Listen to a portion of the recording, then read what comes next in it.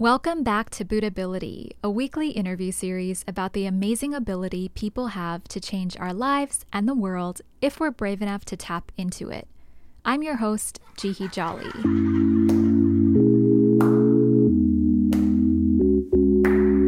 Today we're talking about careers, an often requested topic that we plan to cover from many different perspectives on future episodes.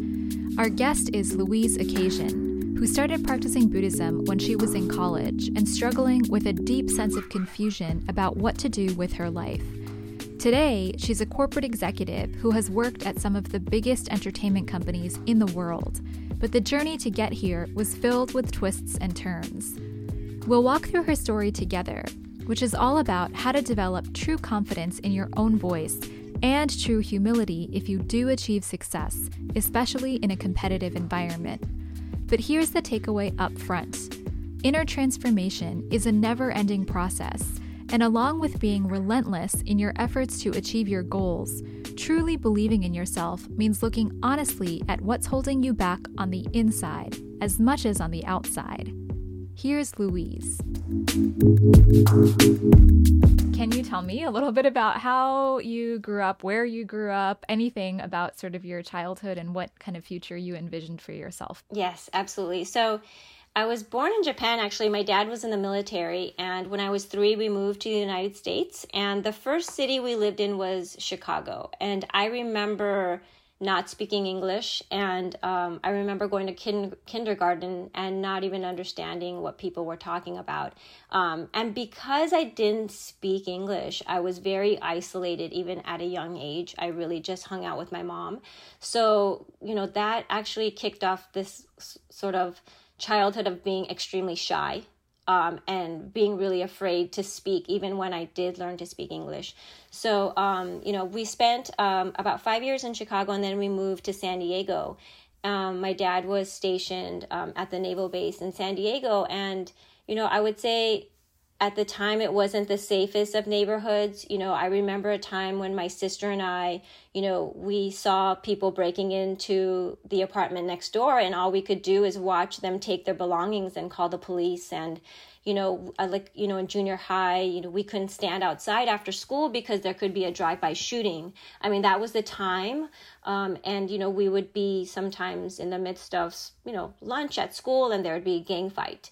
So that's sort of the environment I grew up in. And, looking back, I just really appreciate them. But at the time was very difficult. And I remember thinking, I want to make sure that I leave this town. I wanted to go to college, and that was really my only way out. So I picked college as a way to leave that town. And I decided I wanted to be a lawyer. And I'll be honest, no one in my family had ever gone to college, even my extended family, like my cousins or, my aunt. So I just picked a lawyer because that's what I saw on TV and people talked about it, and I thought they made a lot of money. So that was sort of my dream at the time. Go to college, make money, and be a lawyer. Wow. Oh my gosh. It's very pure.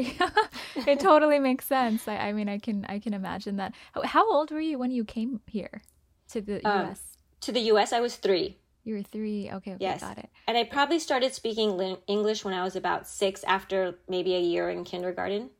I see. So funny. I had that same experience, actually. I came when I was 3 going on 4, and I learned English around 5 and 6.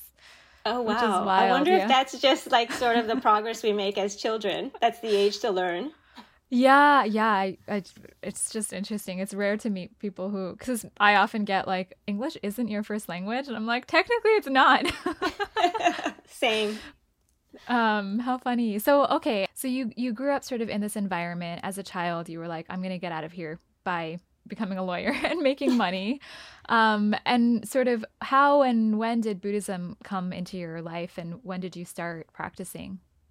Yeah, so I was born into this practice. My parents were very strong practitioners. But, when I was a kid, I did chant on and off, and I saw that it worked, but it just wasn't for me. I wanted to hang out with my friends. I wanted to do other things. So it was really when I went to college. So I actually made it to college. I actually ended up at USC in Los Angeles, and I left my city. And of course, being away from home, I'm sure many people have experienced this, but I just really had fun, and I had, my parents were strict, so I just partied a lot.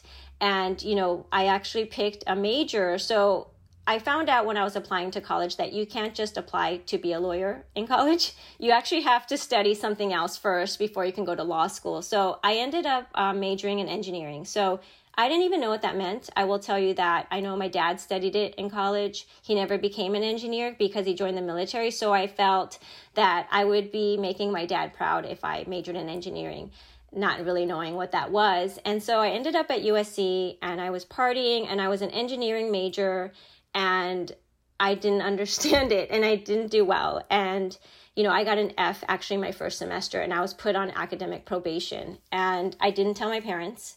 But at the same time, I struggled so much because, I was, we didn't have a ton of money growing up. My dad was very hardworking and I was going to school based on financial aid, student loans, and my dad put in his money. We grew up in an apartment. Like my dad never bought property. We lived in an apartment with bars on the windows. So my dad saved his money so I could go to college because that was my dream. So when I found out I was on academic probation, I didn't really know what to do and I wasn't going to tell them. And, that's when I started chanting. So I remember chanting and I started chanting to do well on my tests and to stay in school. And mystically enough, and we use the word mystically because there's no coincidences as we're chanting is, I was at a party and I realized that one of my friends also chanted. And we never talked about it ever. And he was not doing well in school. And it was amazing because I sort of had a partner that we could encourage each other to chant. And we actually ended up going to Buddhist meetings, which I really never did outside of growing up. So, that community there really helped me and pushed me to do better. I wouldn't say I did extremely better, but, I got through that first semester and of course I graduated from USC, with that. So I would say that was the first time I started chanting for myself, but it was not consistent. And after that first semester, when I got off academic probation, I was not consistent in going to activities. And I think it's hard in college because, you're going home for the summers and it's not consistent. But, what happened was in and out of that, I got a little bit lost on what I wanted to do. I thought I wanted to be a lawyer. I worked at law firms at the same time, trying to understand what they actually did. And because I didn't know, right? I'm still learning. And, I actually had a friend who worked at a toy company when I graduated, and it was Mattel. And I chanted for that because, I thought it'd be so cool to work on toys. So, I ended up working there. And what I realized is that, wow, like I love working on toys, but I was an engineer and I was testing them. And what I realized is that people who actually market toys, marketers, are the ones who figure out what products to make, what they should look like, what the packaging looks like, and what the commercials look like. And I will tell you, I never even knew what a marketer was, right? I had no idea. So then I realized that I wanted to go into that. And just around that timing was when 9/11 happened. And I'm bringing this up because this was actually the key point that allowed me to see the true actual proof of this practice, and then has kept me connected throughout. I took the GR. I was so lost. I took the GRE. I applied to engineering management school, and I got in at USC again. And then I thought, okay, I don't want to do that. I took the LSAT because, of course, I was still pursuing my attorney dream. And then while chanting, I realized, well, I don't think I want to do that. And so here I was lost, and then 9/11 happened. And interestingly enough, I was extremely depressed. And I think, growing up in that environment, extremely shy, I always felt like I wanted to be a different person. I felt like I should be the people on TV in order to make it in life. So I always put this pressure on myself. And when 9/11 happened, at the same time, the guy I was dating, like he broke up with me and I was crying on the floor. My roommate at the time, she decided to move away back home to San Francisco. And I hated my job, even though I was making toys. I was an engineer. And I was like I was so miserable. 9/11 happened. I was contemplating like all the ways that I could not live anymore. And it was so hard. And luckily, like I said, my parents are strong practitioners. So my mom literally took the train. She didn't drive. This little Japanese woman took the train and came to my apartment and, made me actually go to one of the community centers. And that's when I connected with someone. And I'll be honest with you, I was very hesitant to go to these meetings, even though I grew up with it, and to share about my life at the time was very hard. Even to sit and chant was very hard.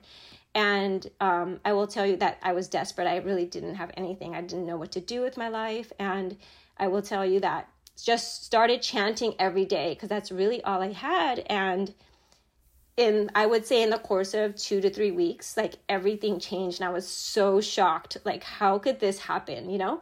And so I ended up getting an apartment, paying the same amount I was paying, sharing an apartment. At my job, one of the executives in the company somehow just chose me to take under his wing and gave me these amazing opportunities. And I was traveling to Asia and learning so much. And the guy that I was dating, we ended up getting back together, and he also started chanting. So everything turned around like so quickly that I thought, you know what, I can never leave this organization, because, you know, I went from being so miserable to being like in this place where I was so happy with my life. But at that time, you know, I was back to like, what do I want to do? You know, I was happier at work, but what do I do? And that's when I realized, because of all the benefits I received from chanting, you know, finding the apartment, you know, having a wonderful relationship again, is like, what do I do with my career? And I went back to the marketing that I was so interested in. And this time I really chanted about just becoming happy. You know, that whole time I was just chanting. I didn't really know what to chant about. I was chanting just to be happy. And I decided that I want to go to business school to get into marketing, because what I was told is that you're an engineer and you have an engineering degree, you really can't get into marketing. And honestly, your GPA was below a 2.5 when you graduated, you're not going to get into a top business school. So like, you might want to rethink it. And so, you know, I really started chanting. Like, I just saw so much actual proof in my life. I was like, you know what, I'm going to make this happen too. So I ended up, you know, getting accepted to USC and getting my MBA while I was working at Mattel. And I was actually able to transition into marketing. And I worked on the most amazing brands, you know, Hot Wheels. I worked on Matchbox. I worked on board games. So I've had just an amazing experience in that sense. And that was just a critical time. That was the turning point of my life where I really realized that chanting absolutely works. And to have that support, to go to meetings where people just encourage you, and despite what everybody says in your environment, everyone there is so supportive and wants you to win. And since then, I've never gone away from it. It's so critical for me to have both aspects of chanting and the community.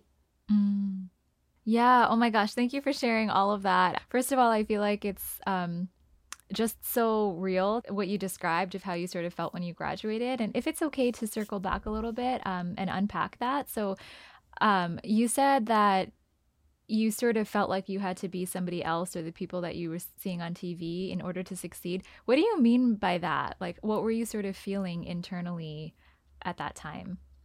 Yeah, and you know, I'll be honest, I still sometimes get that feeling. So I thought I had to speak a certain way and look a certain way and wear the right clothes, you know, and you know, have the right college degree and just be from a different background. So, you know, while I was growing up and even in college, you know, I went to school with a lot of affluent people at just the nature of the college itself. And I never really wanted to share where I was from, you know, because I felt that I had a disadvantage. So I tried to be someone who I wasn't. And it's only till now where now I love where I'm from. And I love the fact that people don't even see me as being from a certain area or background, and I actually laugh and giggle at it. And I am so proud of it now. I see. And so also at this time in college, when you said you this friend that happened to also chant and you guys didn't know and you started chanting together, do you remember like a moment when you like really started chanting, when you felt like something in my heart needs to change, and kind of how you felt after chanting? Because I think the benefits are super clear, you know, but I'm just wondering for someone who's new, like trying to understand how you get from point A to point B, something also must have started changing in terms of how you felt about yourself or how you felt about how you're spending your time or whatever it might be. Does that make sense? Yeah, it absolutely makes sense. You know, it's interesting. It was when I got my first F on a test where I realized that I probably would fail because it was consistent, the grades. And it was no matter how much I studied, I couldn't get it. And that's where it was that brought me into a depression. And the interesting thing is when I started chanting, because I was in desperation of what to do, because I felt I was trying my hardest, what happened was I felt something within me where I became more confident, like I could do it. Whereas every time I approached it, even when I started school, I thought I'm not going to get it because I don't even know what this is. Mm-hmm. And it gave me the sense of, I know I can do it. And, you know, the next exam that I took, when I took that exam, everything I had studied was on that test. Whereas before I would study and then I missed that part that was on the test. So it showed me that, you know, I'm in line and rhythm with the universe, meaning like my brain could study the entire book, but if I'm not in rhythm, I would have studied the wrong thing. And when I studied less, but with chanting, that wisdom came out that allowed me to really focus on what was on the test. That was my realization at the time. Yeah, that's so simple, but actually so profound. I totally know what you mean. Yeah, you just sort of, I always say, I feel like I must have said this before on the podcast, but like chanting kind of puts you in the right place at the right time and the right life state.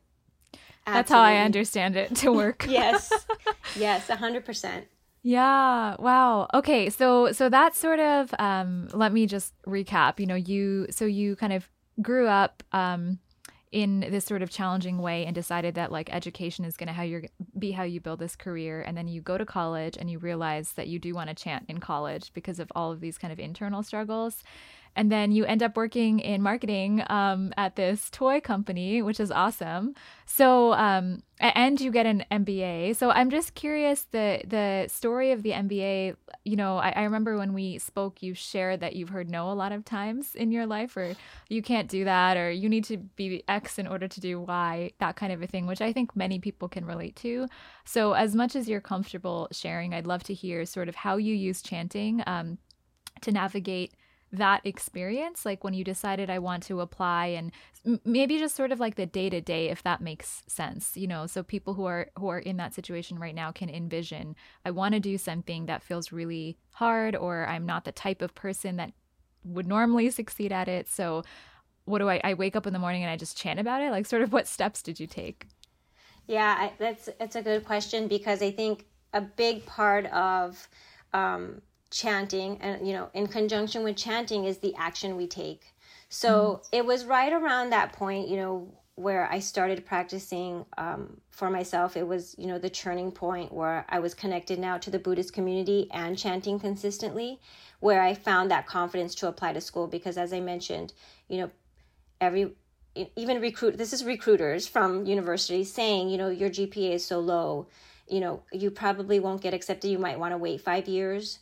Or, you know, you have an engineering degree, and then, you know, you can't get into marketing. So all these no's. And they said, even if you get an MBA, you don't have the experience, so it's going to be hard for you to get into marketing. So a lot of no's from all of these different places. But, you know, the thing about chanting is it gives you that wisdom. So part of it was, you know, I took a class, for example, at a community college I took a business class so I could raise my GPA, or show at least I can get an A in this one class. So I took a finance class.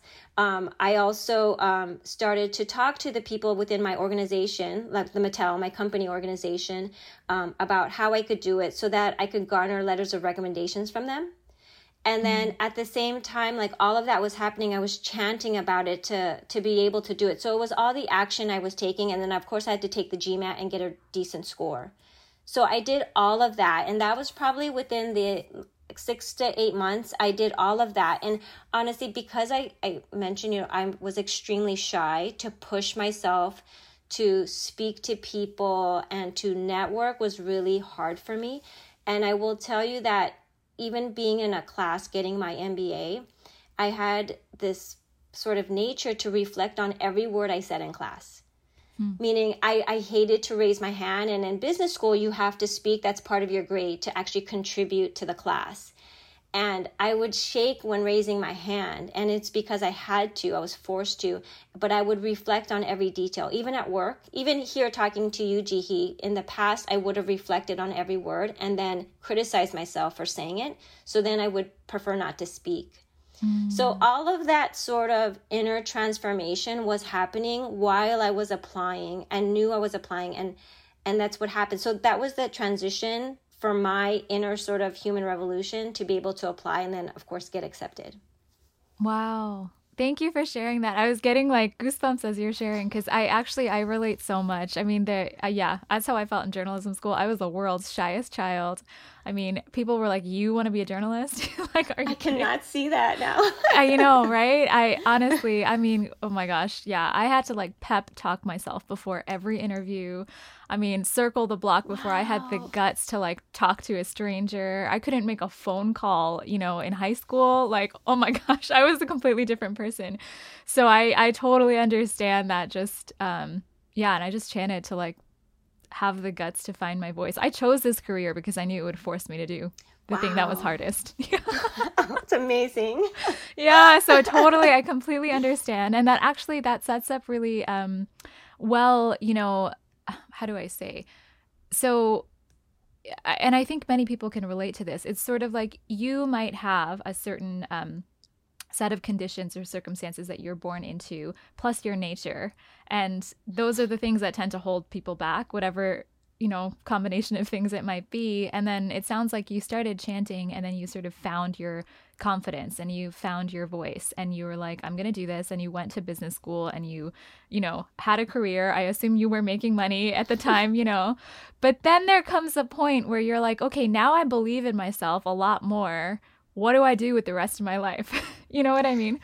And like, it's just like almost, it's like a different playing field because now you have this new version of you that you're bringing to the table. Yes. So I'm curious because so much has happened since then. And I also know that you sort of came across a Buddhist concept that helped you start chanting about what to do next. So however you would like to answer, but sort of what happened next?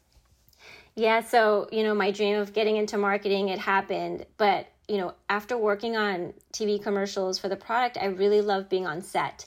And I thought, you know, and as I mentioned, you know, I love watching TV and movies when I was young. I think it was just sort of this escape and what I could potentially be as well when I quote unquote grew up.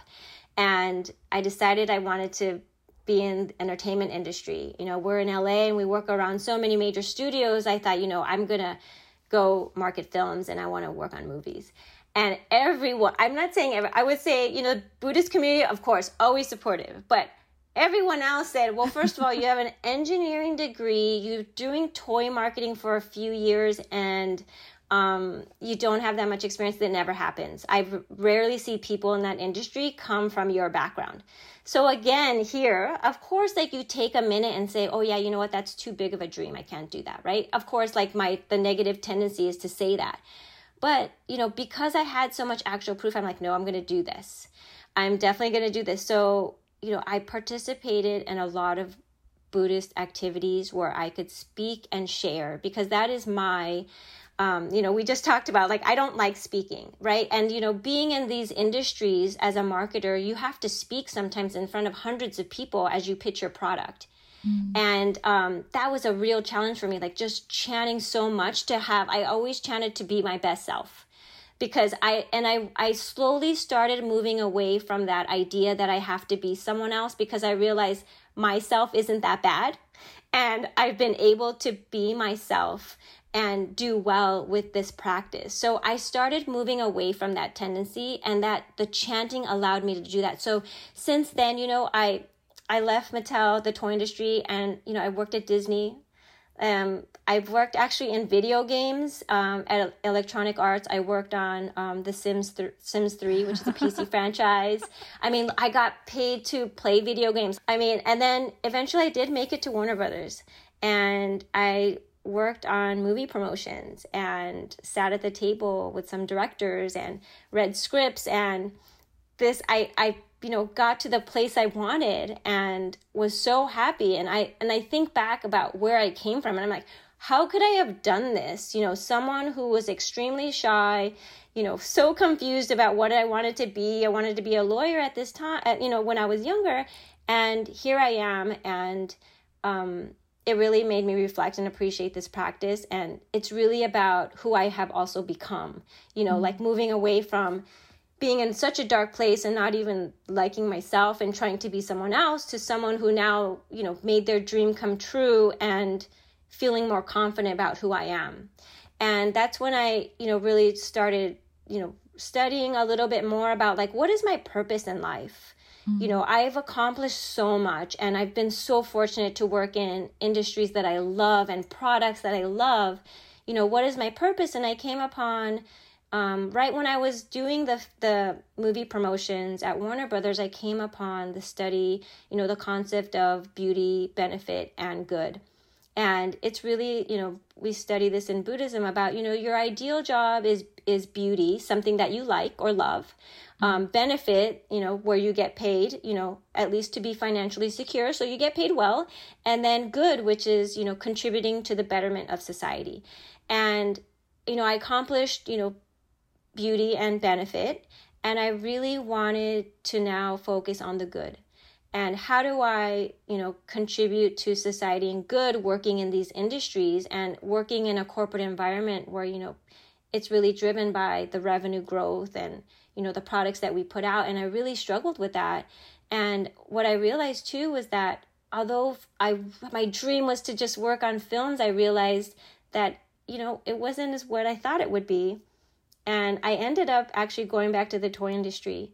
It's interesting because once I started chanting about the good aspect of the beauty, benefit, and good, I got an offer just without me soliciting to go back to the toy industry. So I went back.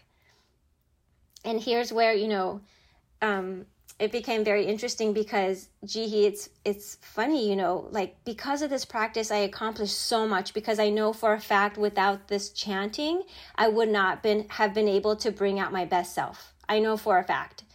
And because I still have that fear, but by chanting, I'm able to overcome that fear. So it's every day in my job because I am not that natural speaker. I'm not the most eloquent.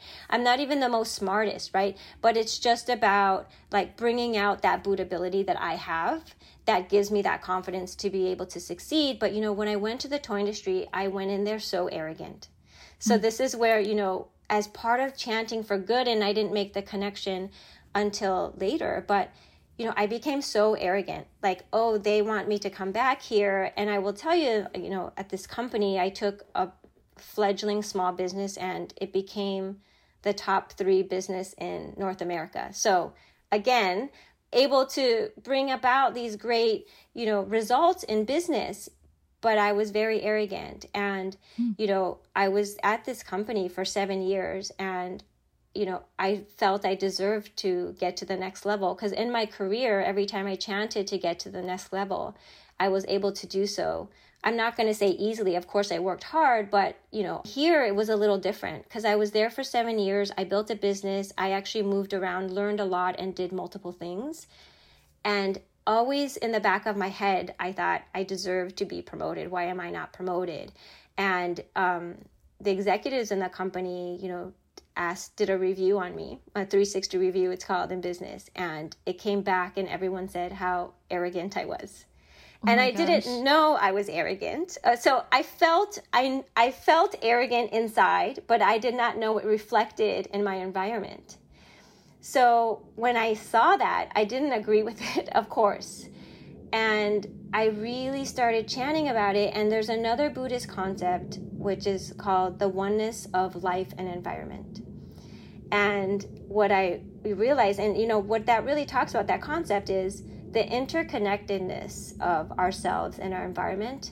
And everything that I'm seeing, the obstacles, the people that I think are not helping me, or the hurdles, are a reflection of myself. And when I say myself, it's that inner heart, that inner mind, that sometimes we may not even know we have these feelings or tendencies, but they were deep inside and they were manifesting in my environment. So I really started chanting about it and how that's tied to good. How am I supposed to reflect good when I can't even reflect good in my environment and people think this way about me? Especially about, as being a Buddhist, and what I stand for was so the opposite of that. So I really became humble and really started chanting about it.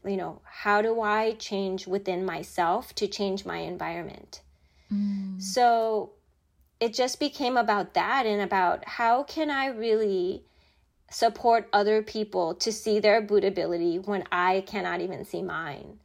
So I started really chanting about that. And, had different projects where I was so humbled and things started to change. But, it's not going to take, I said I was there for 7 years. It's not going to take other people 7 years, but I think that was what I needed to go through to be able to be the leader I am now, to contribute that good. And I really needed that I'm going to call it training, because every day was a struggle for me, but I appreciate it now. And when the 7-year mark came up, I actually did get promoted within that company. And, as I chanted about it, it didn't really matter what title it was anymore. I just saw myself as a different person, and people seeing me in a different light, where I was super proud of that. And then, as I continued to chant, I was actually offered a job to now run a startup after I got promoted. So, even though it took me 7 years to get that promotion while becoming a better person and leader in business, I had already jumped again to the next level. So, nothing is wasted in Buddhism, right? Like, I needed to go through all of that inner transformation, which we call human revolution, in order to change my environment and then get me to the place where I needed to be. Yeah. Wow. Thank you for sharing all of that. And also so honestly, I was thinking, it really reminded me of a few years ago, this encouragement that, a friend from our Buddhist community shared with a group of young women. We were talking once, and, people were sort of feeling like, I feel so far away from my dreams. I'm not near what I want. And I'll never forget her saying, you need to first become capable of handling your dream.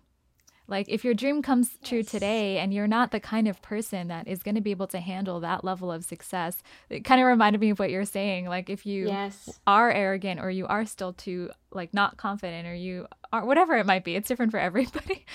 So yeah, totally. It makes sense. That's really amazing experience. And that you also just took it to heart and decided that I'm going to become humble. It was very hard. But I think that's why we practice, right?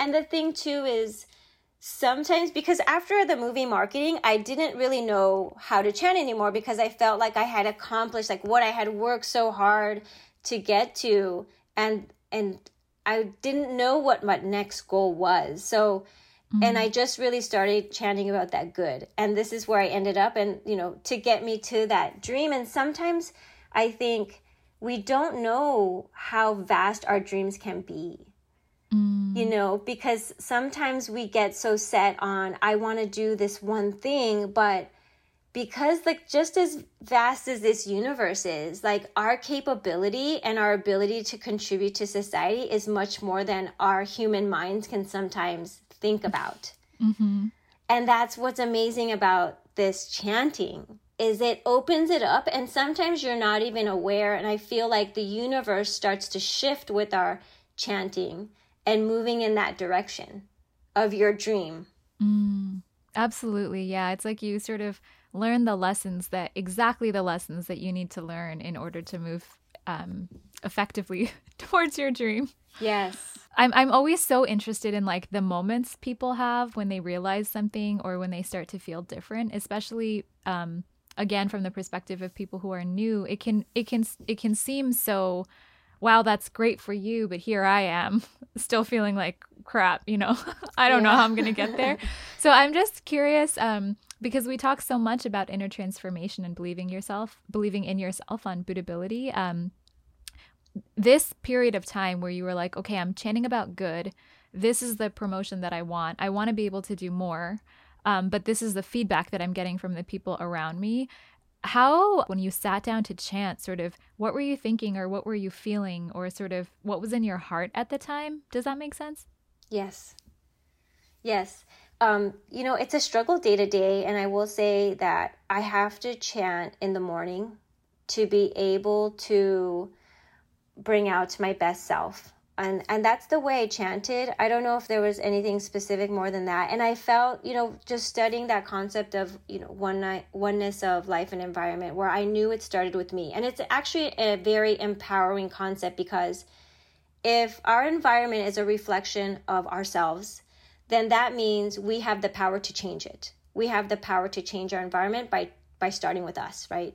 And so every morning, the way I would envision it, and sorry if this sounds strange, but like the more Nam-myoho Renge Kyos I would chant, I felt like I had a bigger shield. So imagine like Captain America with a shield. And every day I know for a fact when I walk into the office, I'm going to encounter some sort of challenge. But the way I started chanting about it is the more I chanted in the morning, that the bigger that shield would become. So that shield would protect me from being influenced by the negativity. So it wasn't that there was going to be no negative things happening or obstacles. It was more about what is my reaction to the things that are happening in my environment. And so that was what I was transforming. So it wasn't like magic, like, okay, everybody's going to be nice to me today and like everything's going to happen. It was more about myself and my reaction and how I perceive things. So I always thought about when I'm chanting, the more I chant, that bigger the shield gets. And I needed to do that so I could have a big shield as I went into the office. And that's how every day I was able to transform just slowly but surely. And then my environment started changing as my shield got bigger. That's actually a really great analogy. I like that. When you say like, so that you're not influenced by external negativity, what specifically do you mean? Like, do you mean just how people are perceiving you, or were there other sort of like challenges that you were facing that were bringing you down? Yeah, I think if we were in a meeting talking about a project and someone said they couldn't do something or something was going to be late, before I would get so upset and sort of come down on them on why. But, this time I could tap into their bootability, right? And we could solve the problem together, but it was started from my perspective.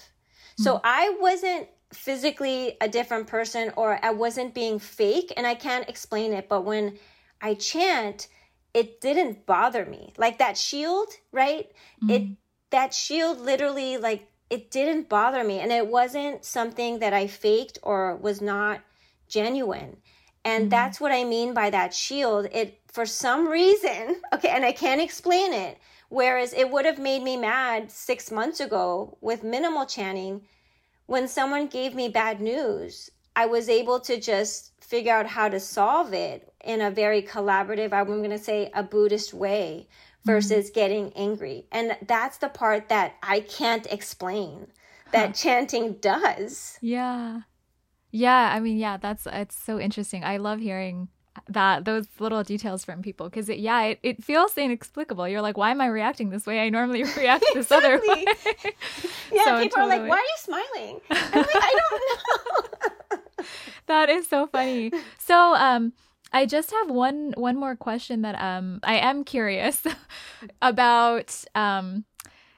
Also, just being a woman in corporate environments. You didn't mention that as playing a role at all. Maybe it did, maybe it didn't at all, which is totally fine. But I'm curious if you had to really, like, as you're climbing this ladder over all of these years, was there anything that you were navigating in terms of just being who you were in the spaces that you were in? Because that is something a lot of young people are struggling with today, Yeah, and I think, it goes back to what I thought I should be, or what I should look like, or how I should speak. It went back to that. So yes, it's a struggle. And I think for me, it became more so of a pain point because I thought I had to be like what you see on TV or what you see around you, which is not me.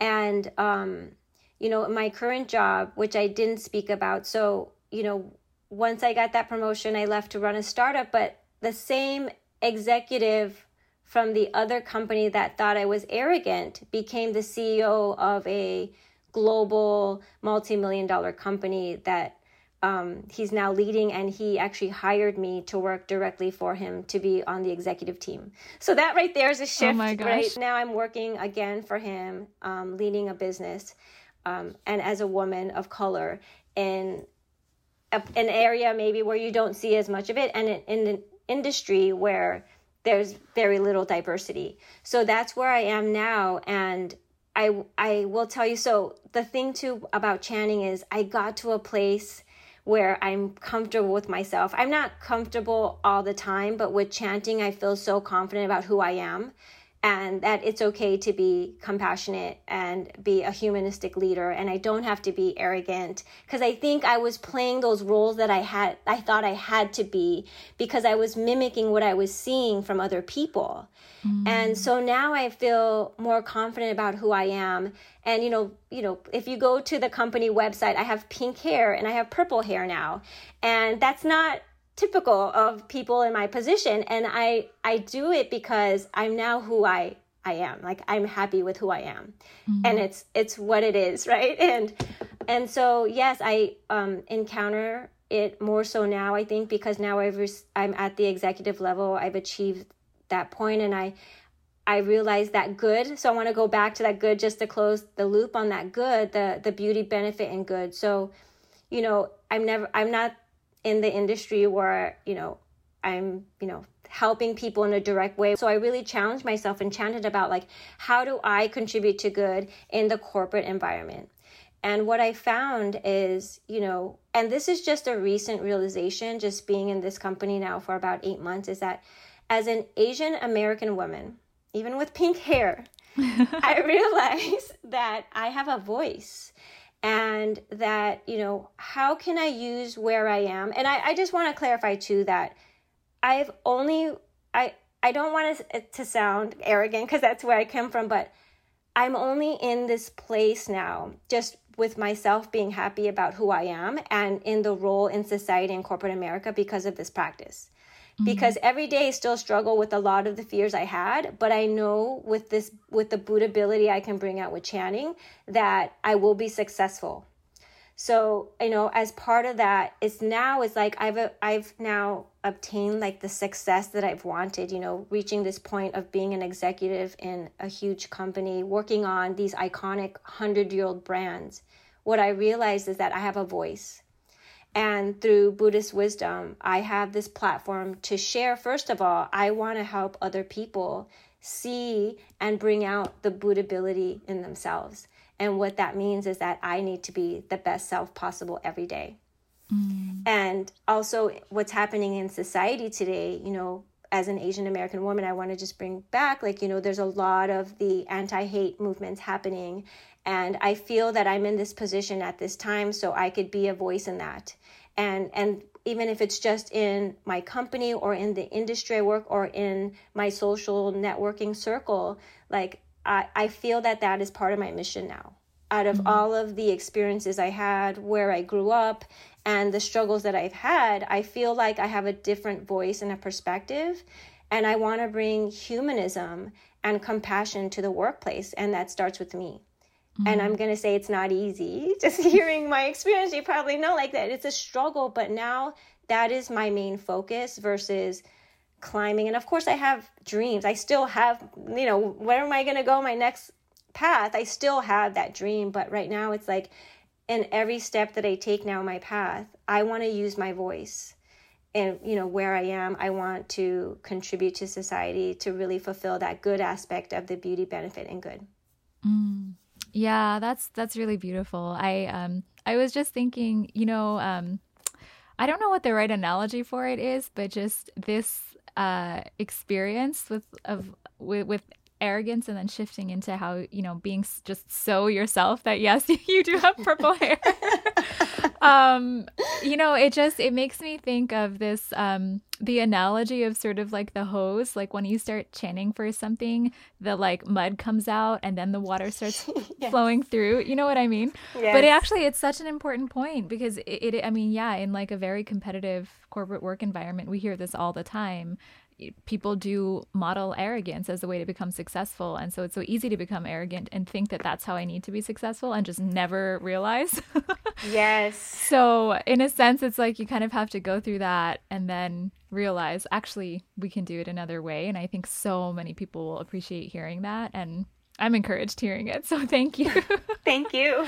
Yeah. Well, okay. I just have one final question, which is how I always like to end with a little bit of advice. So for anybody who is listening, who's new to chanting, or maybe they have been chanting, but I kind of feel like they're not sure what it is that they want to pursue in life yet, or maybe they have a sense of their dream, but they feel like where they are now and where they want to be is just the distance is just too far.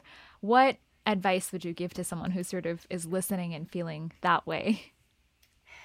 Yes. So I'm just going to speak from my own experience. And I think the wonderful thing about chanting is you could chant as you are, right? So sometimes we don't know exactly, and you've heard sort of this journey that I've had, and it's just shifted along the way, And so, when we chant, I think it's about setting a goal, whatever it is, and it's just try different things too while you're chanting. But I think the key here is that to never give up.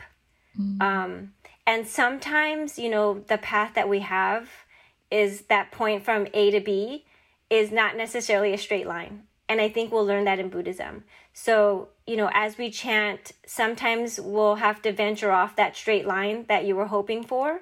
And you might have to just take a few detours, but you will eventually get to your goal no matter what. Our dreams are so vast and we shouldn't limit ourselves. But the chanting is not magic, right? It's about polishing our lives so that we can become the best selves, so that when we get to our dream and our goal, we are successful and we are extremely happy. And I think that's the point, is no matter what with this chanting, we're going to be absolutely happy. So have the biggest dreams. I mean, look at mine. I mean, I don't even know how I did it sometimes, but have the biggest dream and just try a lot of different things and just keep chanting and never give up. What I love most about Louise's story is that it's so important to be yourself, even if you're pursuing a path where no one looks like you or comes from the same background as you. Chanting Nam-myoho Renge Kyo along the way and applying Buddhist concepts to the small, everyday interactions that we have is a sure path to building a career you love. We'll cover more career stories in the future, so if you have any requests, feel free to send me an email at podcast@sgi-usa.org. And as always, check out buddhability.org for more stories on the topic or to get connected to a local community. That's all for today, and we'll see you next week.